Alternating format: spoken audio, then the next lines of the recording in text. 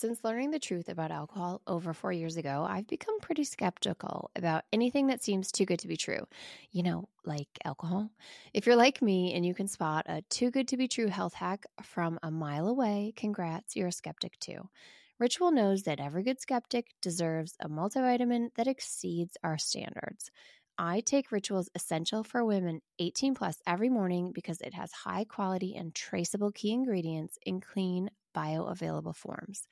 It's gentle on an empty stomach and has a minty essence in every bottle that helps make taking my multis actually enjoyable. No more shady business. Ritual's Essential for Women 18 plus is a multivitamin you can actually trust. Get 25% off your first month at ritual.com/sobermom.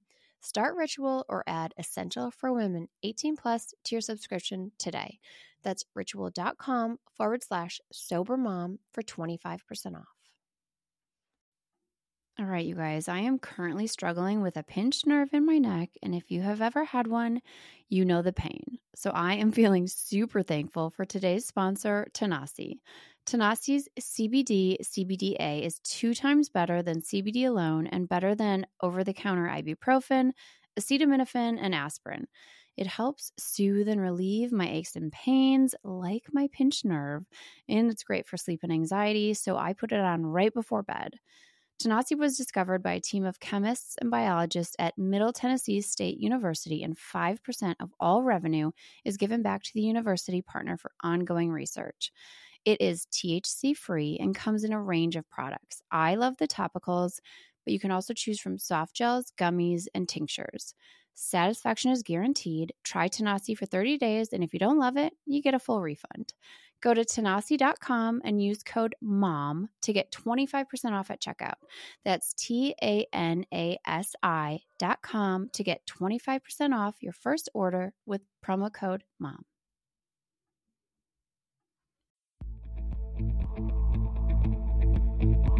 Hi, welcome to the Sober Mom Life podcast. I'm your host, Suzanne, of My Kind of Sweet and the Sober Mom Life on Instagram. If you are a mama who has questioned your relationship with alcohol at times, if you're wondering if maybe it's making motherhood harder, this is for you. I will be having candid, honest, funny conversations with other moms who have also thought, maybe motherhood is better without alcohol. Is it possible? We'll chat and we'll talk about all things sobriety and how we've found freedom in sobriety.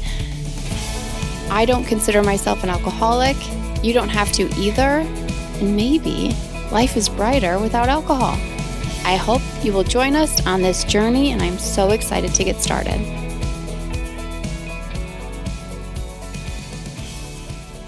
Hello, happy Friday. Welcome to our special episode of the Real Sober Mom Chats. It's like the Real Housewives, but without the booze and the bad drama and the fillers. How's that? I have heard so much feedback about the sober moms. You guys love the stories from real moms who are in it, who are figuring out, who are maybe sober curious. They're talking about their journeys, and that's what this is. We are bringing you moms from the Sober Mom Life Cafe. All of these moms connect over there. If you want to come and join us, it's $15 a month, and you get to sign up to share your story on the Real Sober Mom Chat, and I am just opening up my September calendar. So that link to join the cafe is in the show notes. You also get weekly Zoom meetings. You get Discord chat where you can chat with moms just like you all day long, book club. You get bonus podcast episodes. It's just a huge party over there. Come and join us, and I know you will enjoy this episode of the Real Sober Mom Chats.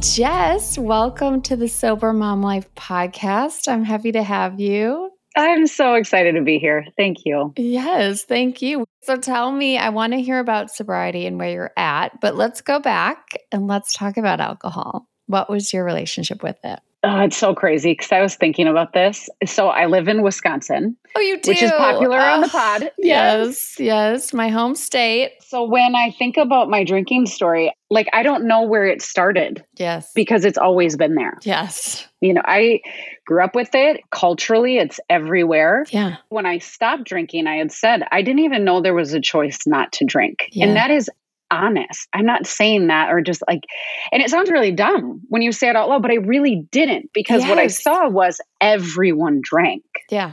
Also, it doesn't sound dumb. It just doesn't sound dumb. It's so ingrained. And I think not even in Wisconsin, but especially in Wisconsin, but it's just so apart. It's like, does a fish know it's wet? I thought I had to make it work. Mm-hmm. I didn't know that I could just like step out of it like you. It didn't cross my mind. I was like, well, that's just not an option. No. And I didn't think that I would be friends with people who weren't drinkers. Right. So like, I didn't want to be one of them.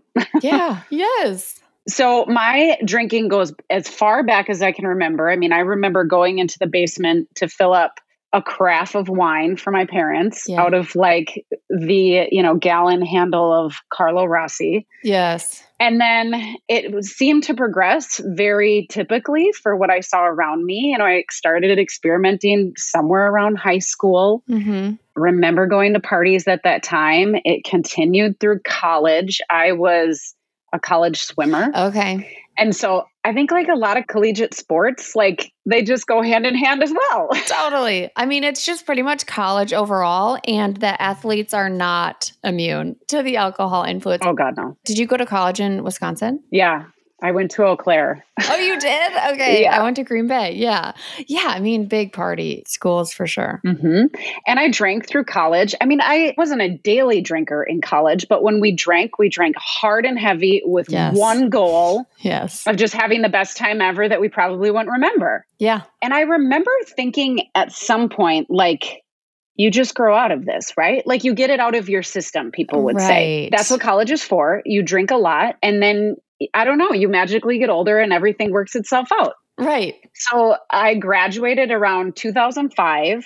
I have 2 degrees in communication and Spanish. And so when I started my career around 2006, I fell into like sales and marketing. Okay. Yeah. It's funny because I majored in French and it's like, like what, What do you do with that? I was like Spanish and mass communication. So I'm going to communicate in Spanish and do what? I have no idea. At least Spanish, like Spanish and business makes sense. But like French, like I just was not even thinking about. I was never like, oh, what am I going to do? I was just like, cool, I like French. Let's go. Yeah. So, yes. Okay. So I started my career around 2006 in marketing. And then my husband, who we dated, I actually met him in middle school. And we kind of dated on and off. I know. That's like, cute. We dated throughout high school and college. And then we got married after college in 2008. I started a business 2 months after that because 2008, the recession happened. Yes. Uh-huh. And in my very new marketing career, I wasn't exactly a valuable asset to any companies because I didn't know what I was doing yet.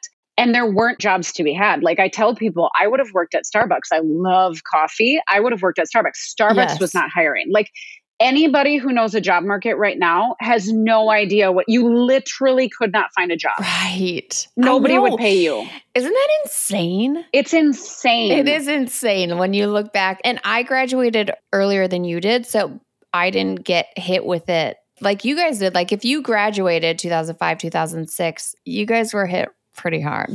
Really hard. And I mean, companies were feeling it. We think of 2008 recession, but I remember like trying to find a job in the beginning of 2006. Companies were already slowing way down and pulling back. Yeah. It was coming. Yeah. So we got married in March of 2008. I decided to start a company 2 months after that in like April, May timeframe of 2008. I was 25 years old. And then miraculously, I got pregnant in like November of 2008. And so it was it was nuts. It was a lot. It was a lot. We weren't trying. It's a really dumb, long story. A palm reader told me I would never be able to get pregnant. And Okay. I was like, wonder. Hold on. I am so interested in this because palm readers, first of all, this is insane. And this is a sidebar, but that's okay.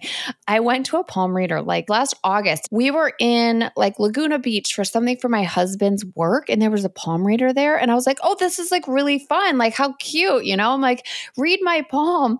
And then he was like telling me like, well, you're going to have a second career, but then also something about my kids. And it wasn't great that I was like, wow. And it wasn't anything like health or anything. It was like, there's going to be some sort of like relationship issue or something. I was like, okay, this is a great like icebreaker to this party. And then I sat down at a table with like, you know, it's one of those like crazy, horrible, like work functions where I know no one and my husband does. So I'm like, okay. So we're talking about our palm readings. And this one lady was like, she told me my husband is going to die. What? And I was like, wait, what? And she goes, yeah, and he's not here. And the palm reader was a guy. And he told me that I have like 5 years left with my husband before he dies. And I'm like texting him and I was like, holy shit, like great palm reader icebreaker, guys. Like don't hire this guy again. Cause it was supposed to be this like fun thing. And everyone was getting like horrible news from their palm readings. So then I went on like a deep dive and I'm like, oh my God, how accurate are palm readers? Not very. Okay, good. The wild thing is, I think sometimes they get it a little bit right because the first thing he told me was along the lines of like, you are going to have a major career change. You're undervalued where you're at. And this was before I left my job to start the company. And so I took what he said very seriously, right? So I was like, yeah, I am totally going to do this with a new job or a new company. Yeah. But then he also said, you're not going to be able to get pregnant. And I was like, that's fine. Like we didn't want to have kids.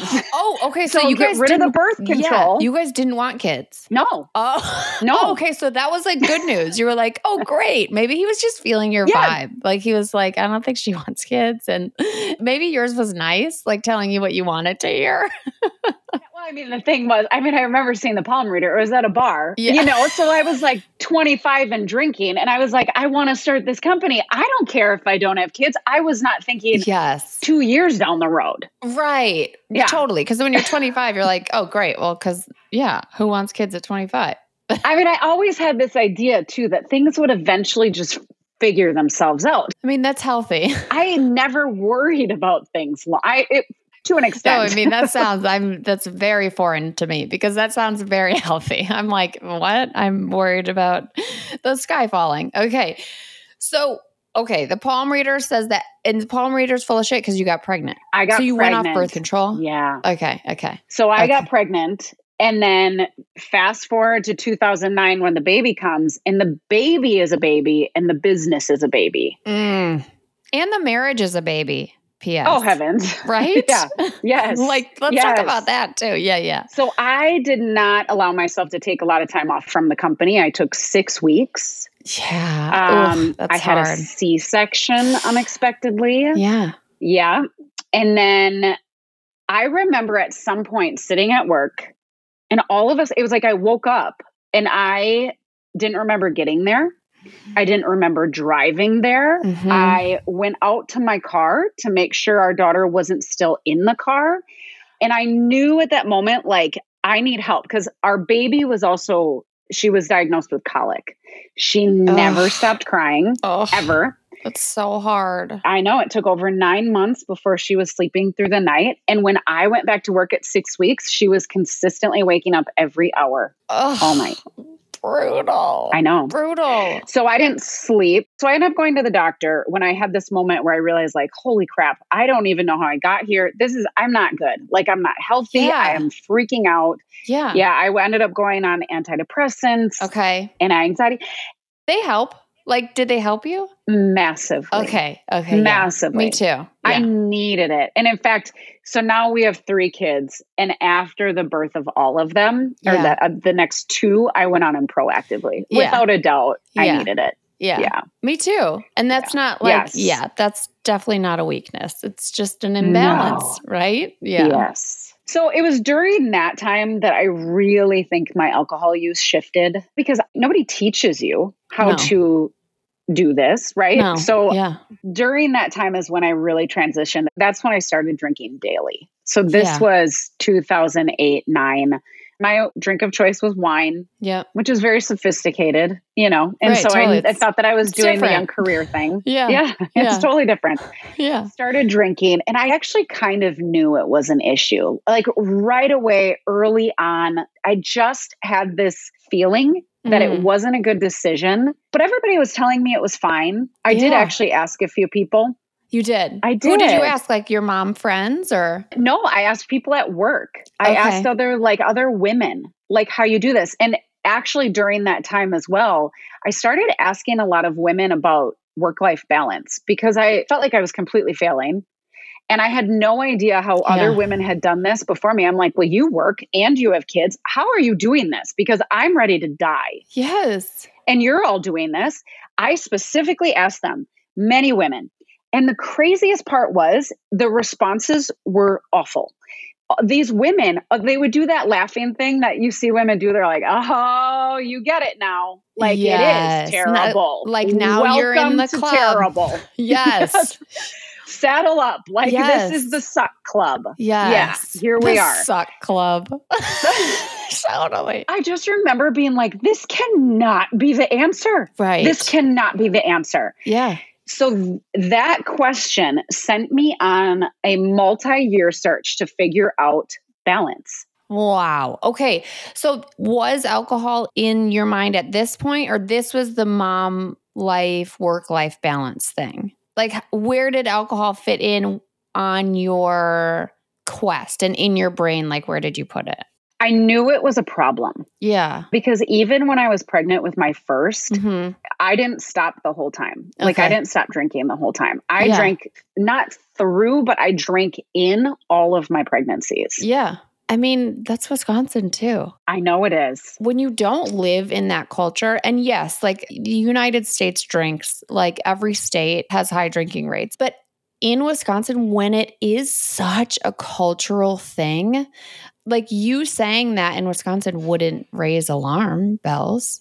It wouldn't be like, what? It's a cultural thing. Well, and it was twofold. Like one, I was surprised to find out that it was really hard for me to stop. It was really hard. And it was the first time I think that I was confronted with that. Yeah. But then also I really believed that alcohol was good for you. Right. And so if alcohol is good for you, why do we stop when we're pregnant? Yeah. That didn't make sense. Like, I know it just sounds crazy, but I really believed that wine specifically had benefits. Right. Well, I mean, that does not sound crazy because if you want to find that wine is good for you, you will find that 1970s French study. Like you will find it.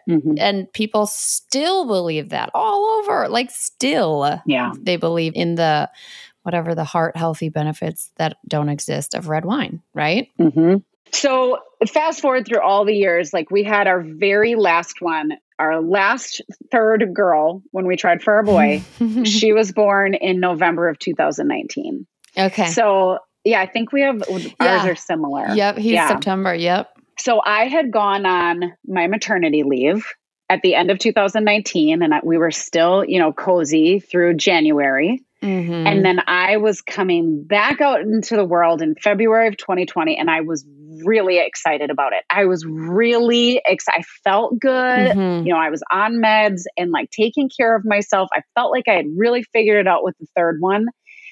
And then the world shut down. And I can't tell you the level of anger I had was incredibly unhealthy. And I didn't know what to do with it because nobody was listening at that time. What I kept saying was, I recognized we didn't understand what was going on, obviously, with the pandemic. Yeah. But we shut down kids, which shut down women. And I was pissed. I was pissed. Yeah. And so, there was nothing you could do. And so I drank a lot in 2020. It is true. And when you said like that no one was listening, that's so true. And I think even today, no one really listens. to it, right? Like, we don't let moms complain, and we don't let moms vent, and we don't let moms have an outlet for our anger. And especially then, especially 2020, no one was listening. And that, not only is that like heartbreaking, but it's corrosive. And you couldn't be mad. Yes. Because people were dying. Right. It'd be the guilt and the shame. Yeah. It's like, well, oh God, it became that whole like, well, you sending your kid to school is going to kill my grandma. I'm like, wait. Right. What? Right. Right? Yes. And it's like you can hold these two things simultaneously. Right. You can be sad and people can be dying and you can be afraid and you can be mad that who was shut down were the ones that don't have voices. Kids and women. Yes. Yeah. It's so true. I still remember my husband was sitting on the Chamber of Commerce board, like the board of directors. Yeah. And as we were trying to open back up after the pandemic, they were like trying to figure out what events they were going to have and this and that. This was still, it might have been 2021. I don't remember. Yeah, because it's all a blur. Who knows? Yeah. Yeah. Starting to plan these events, and they were these, after hours events and this and that. It was still not when the world was fully open, though, because my husband had said to the board, like, we can't have these events. Like, all of our wives and our kids are still at home. And he said the business guys were like, well, no, right. Like, we'll do this after hours. Like, we'll do it. And he goes, if I try to leave, my wife is going to kill me. Like, she cannot keep watching kids all day. And it had never occurred to them, like, oh yeah, our wives are watching our kids. They're doing the schooling and then all day and all night. Yes. Like, that's just how it's an example of like, I just think there wasn't any consideration. Yeah. And I remember watching social media and women, I've worked from home for a long time. And I remember watching on social media, people saying like, okay, well now our kids are at home. We'll just work from home and our kids will be at home. And I'm like, you can't do that. No, you can't do that. You can't do all of it. No, you can't do it successfully, either of them. And you can't do that without feeling like a failure all the time. Yeah.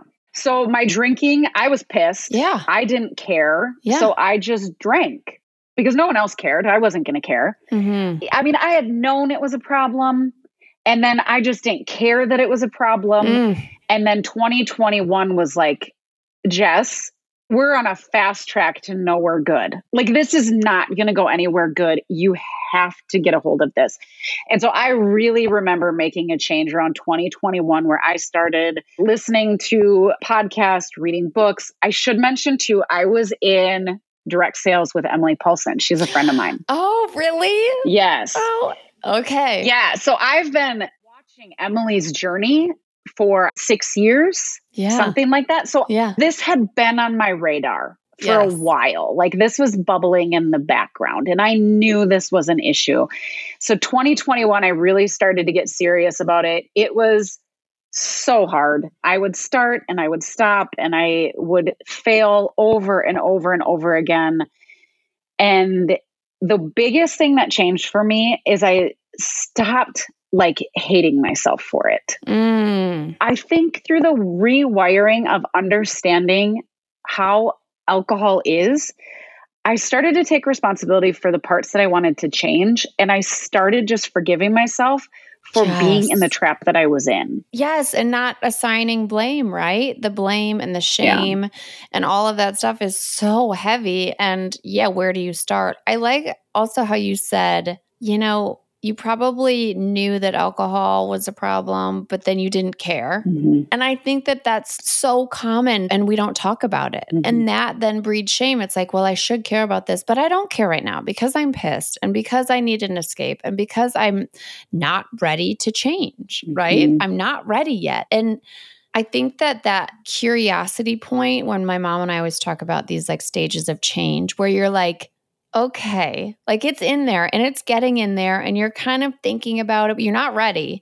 I think that that's such an important stage to talk about because, groups like AA, I think, shut the door to women and to people who are still in that stage. And I think that that's such an important stage. And that's why I always open my doors to like everyone in the stage because yes, come, if you have an inkling, if you have a feeling, okay, if you're not ready yet, okay. But like, keep learning and keep learning about what alcohol is, what it does, and then you will get there, even if you're not there yet. So I'm glad that you brought that up. It's a lonely stage too, and it feels like you're the only one who's struggling. Yes. And it's like Groundhog's Day all over again. Every day, you say you're not going to, and then you do, and then you wake up hating yourself. It's just that vicious cycle. Yes. I knew underneath that if I stuck with it, meaning if I just kept taking in information that I didn't always want to hear, I didn't always want to know the truth about alcohol, because it made drinking a lot harder. Yeah, it can be like a conscious choice, right? You're like, okay, I'm going to learn the truth. I'm going to learn what it is, even if I don't want to know what it is. Yeah. Because I know that this is going to make drinking poison a lot harder. And it's hard too, because you hear your story and other people's stories and you're like, damn it. Yeah. Like if she eventually had to change, like I know I know where I'm headed. Yeah. Even if I'm not there. Yes. Yeah. And I just knew it was going to happen for me eventually. Yeah. I was like waiting for that moment and everything led up to it. Like I had to listen to the books. I had to listen to the podcasts. I had to keep trying, like, you got to try moderation and know it doesn't work a million times, Mm-hmm. So then September 25th of last year, nothing terrible happened the night before. Honestly, it was fine. We had some friends over. We had drinks. It was fine. I went to bed, slept terribly, woke up, and I was like, you know what? I'm just sick of it. I'm just sick of feeling like this. I'm just going to try. And so I stopped. I knew it was permanent, although I was real freaked out about saying that. Oh, that's interesting. Yeah, I was just like, I just need to string some days together. And so I started walking. Like, this is really bizarre, but I woke up that morning and I put in my AirPods and I went for a walk and I listened to probably one of your podcasts. And I did that every day after. Yes. For 30 minutes, I just walked and listened to podcasts every day. Isn't that incredible that it seems so simple, right? It seems like such a simple, I don't know, choice or ritual or habit, but how much that can change? Why do you think that changed it for you? I think starting my day, very first thing, like focused on the most important thing. And for me, the most important thing for many months was just not drinking. Yeah. It's weird, right? Like, it's weird when your most important thing is not doing something. Yes. Yes. That felt really bizarre for me as like the overachiever, goal oriented. I was like, okay, the only thing that I just want to accomplish today is not drinking. Yes. That's it. Yeah. Yeah. But I think it just gave me this thing to do every morning was like, okay, wake up, go for a walk, listen to a podcast. Yeah. And it just set my day up on the right foot. Yeah. And I eventually took that walk with my husband and I told him, I said, babe, I think I'm done drinking. And I don't know why he knew, if it was how I said it, but he just goes, really? I said, yeah. No, I think I really am actually done.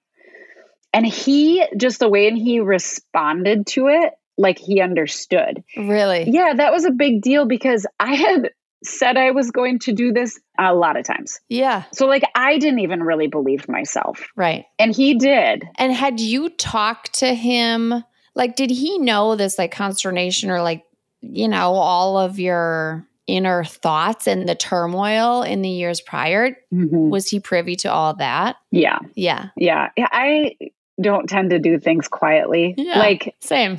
Yeah. I remember listening to stuff and being like, John, did you have any idea that alcohol is ethanol? Like, I told my mom one time when we were up north and she's like, well, it's not ethanol. And I'm like, no, it like actually is. I know. All of it. Yes. And she's like, but not wine. No, I know. Yeah. So he knew, I mean, he's probably so sick of me talking about it. Yeah. But it was how I was like processing it, but he got it. Yeah. He knew that I was done. And so then I was real freaked out about the forever thing. Yeah. So I would say then like, okay, 50 days, because it's the longest I'd ever gone was 50 days. So I was like, I want to hit 50 days. And then I said, I want to hit 100 days. And then I'm like, I just 6 months. But I'm like, I just need to know I can hit 6 months. And now I'm 10 months in. That's amazing. I know. It is amazing. I'm so far into it though. Like sometimes I forget how bad it was. And that's like now the struggle a little bit. Okay. Let's talk about that because that goes into like romanticizing alcohol, right? Mm-hmm. And like falling back into the marketing. Yeah. Because it's all the marketing. It's all the smoke and mirrors because it's not actually what alcohol is and it's not what it does.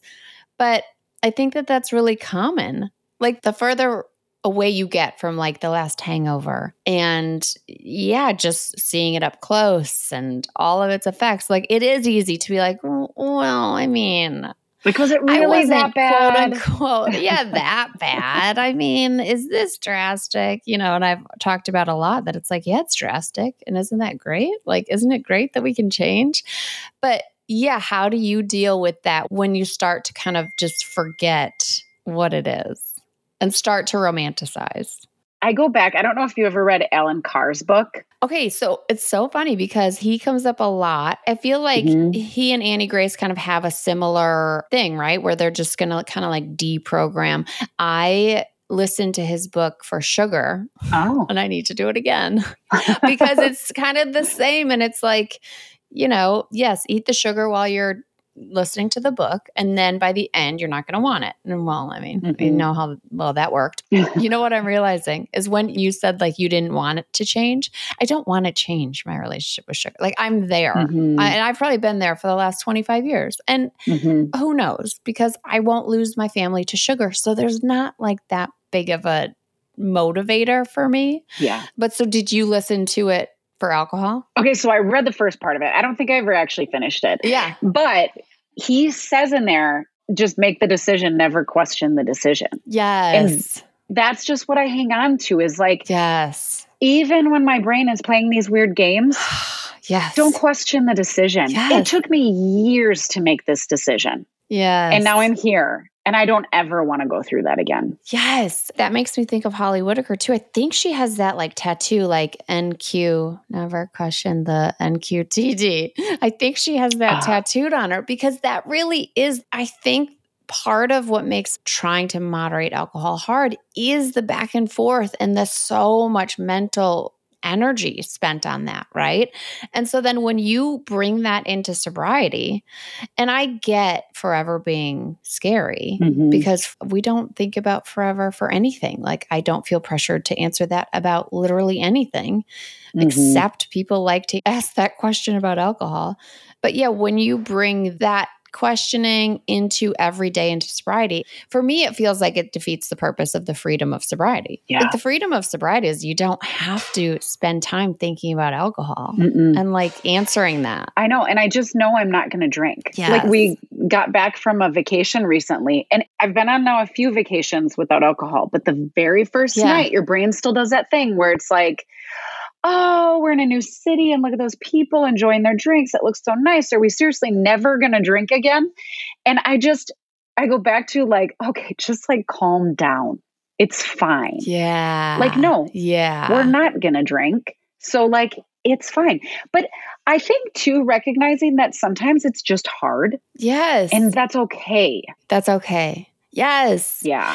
I think that's like the crux of it, really, when we spend so much time drinking alcohol to like avoid feeling hard things and dealing with hard things is that like, yes, hard things still exist and now you can feel them and you can feel them. And it is like a muscle that it's like, oh, now I'm better at feeling hard things. Yeah. Because I'm kind of getting used to it. Yeah. Exactly. So what do you think your favorite thing about sobriety is?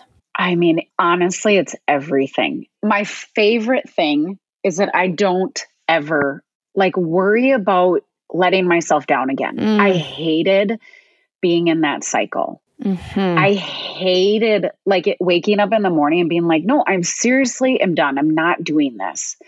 And then life would get hard because it is hard. Like 3 kids is hard. Mom is hard.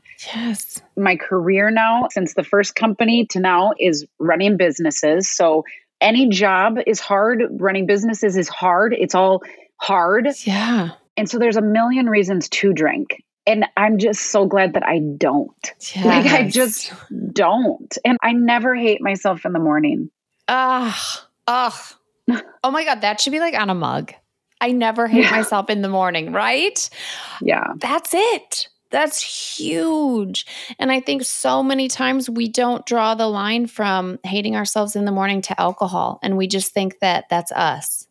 And like taking alcohol away, we're like, oh, that wasn't us. You know what my gift always was, though, is I always knew it. Like I always knew it was alcohol. See, that's so good. I know. And I just always did. It's wild. Yes. That's great though, because the shame isn't there. That like, weighted blanket of shame that sometimes people carry into sobriety.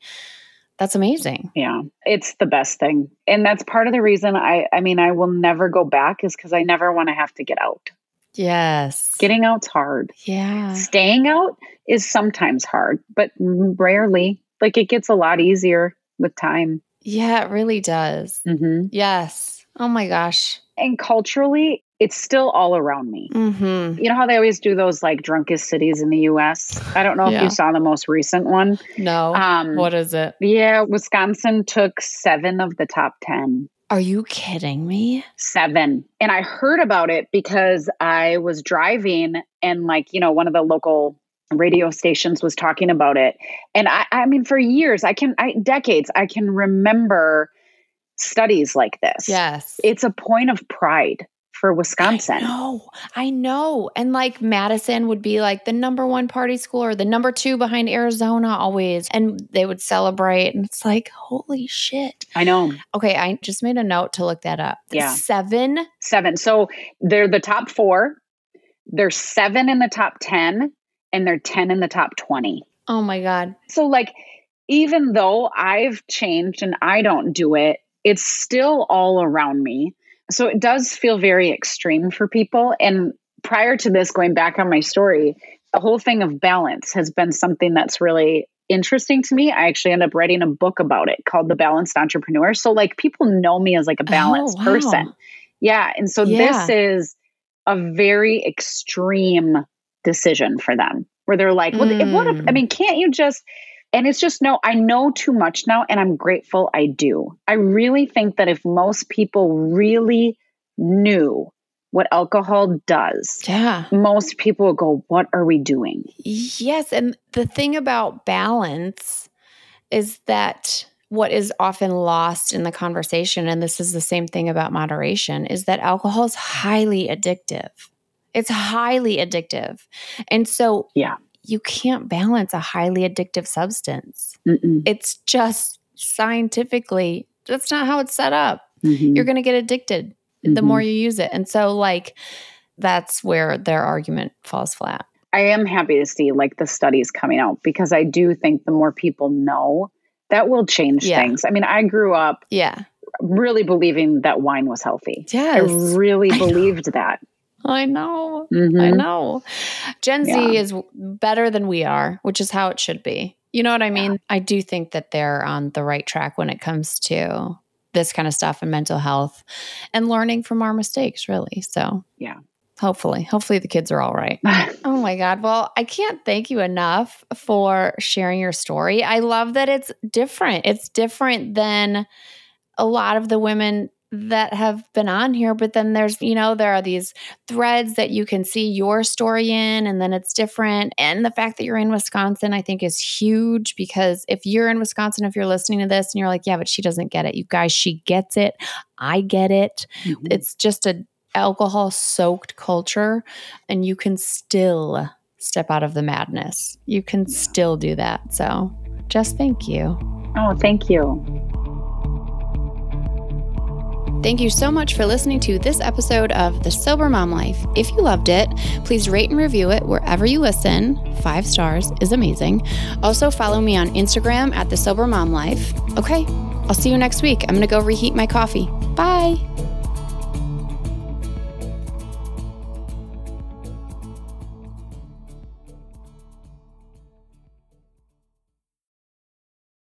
I'm Madeline, and I'm the host of the Happiest Sober podcast.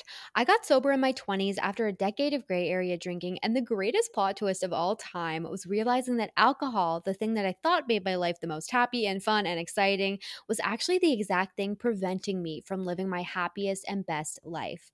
My mom is 40 years sober, and she joins me on my podcast very often. I like to call her my part time co host, and I also bring you solo episodes where I share my top tips, tricks, and mindset shifts in sobriety and lots of how-tos for navigating all the things sober, from weddings to parties to holidays to bachelorette parties to trips. I'm also joined by so many guests who come on and share their sober stories, and they're all so inspiring. I'm here to show you that life doesn't end when you quit drinking. In fact, it's very much the opposite. And no matter what your relationship was with alcohol, life can be the absolute happiest when you're sober. New episodes come out every Tuesday. You can listen to Happiest Sober podcast wherever you get your podcasts.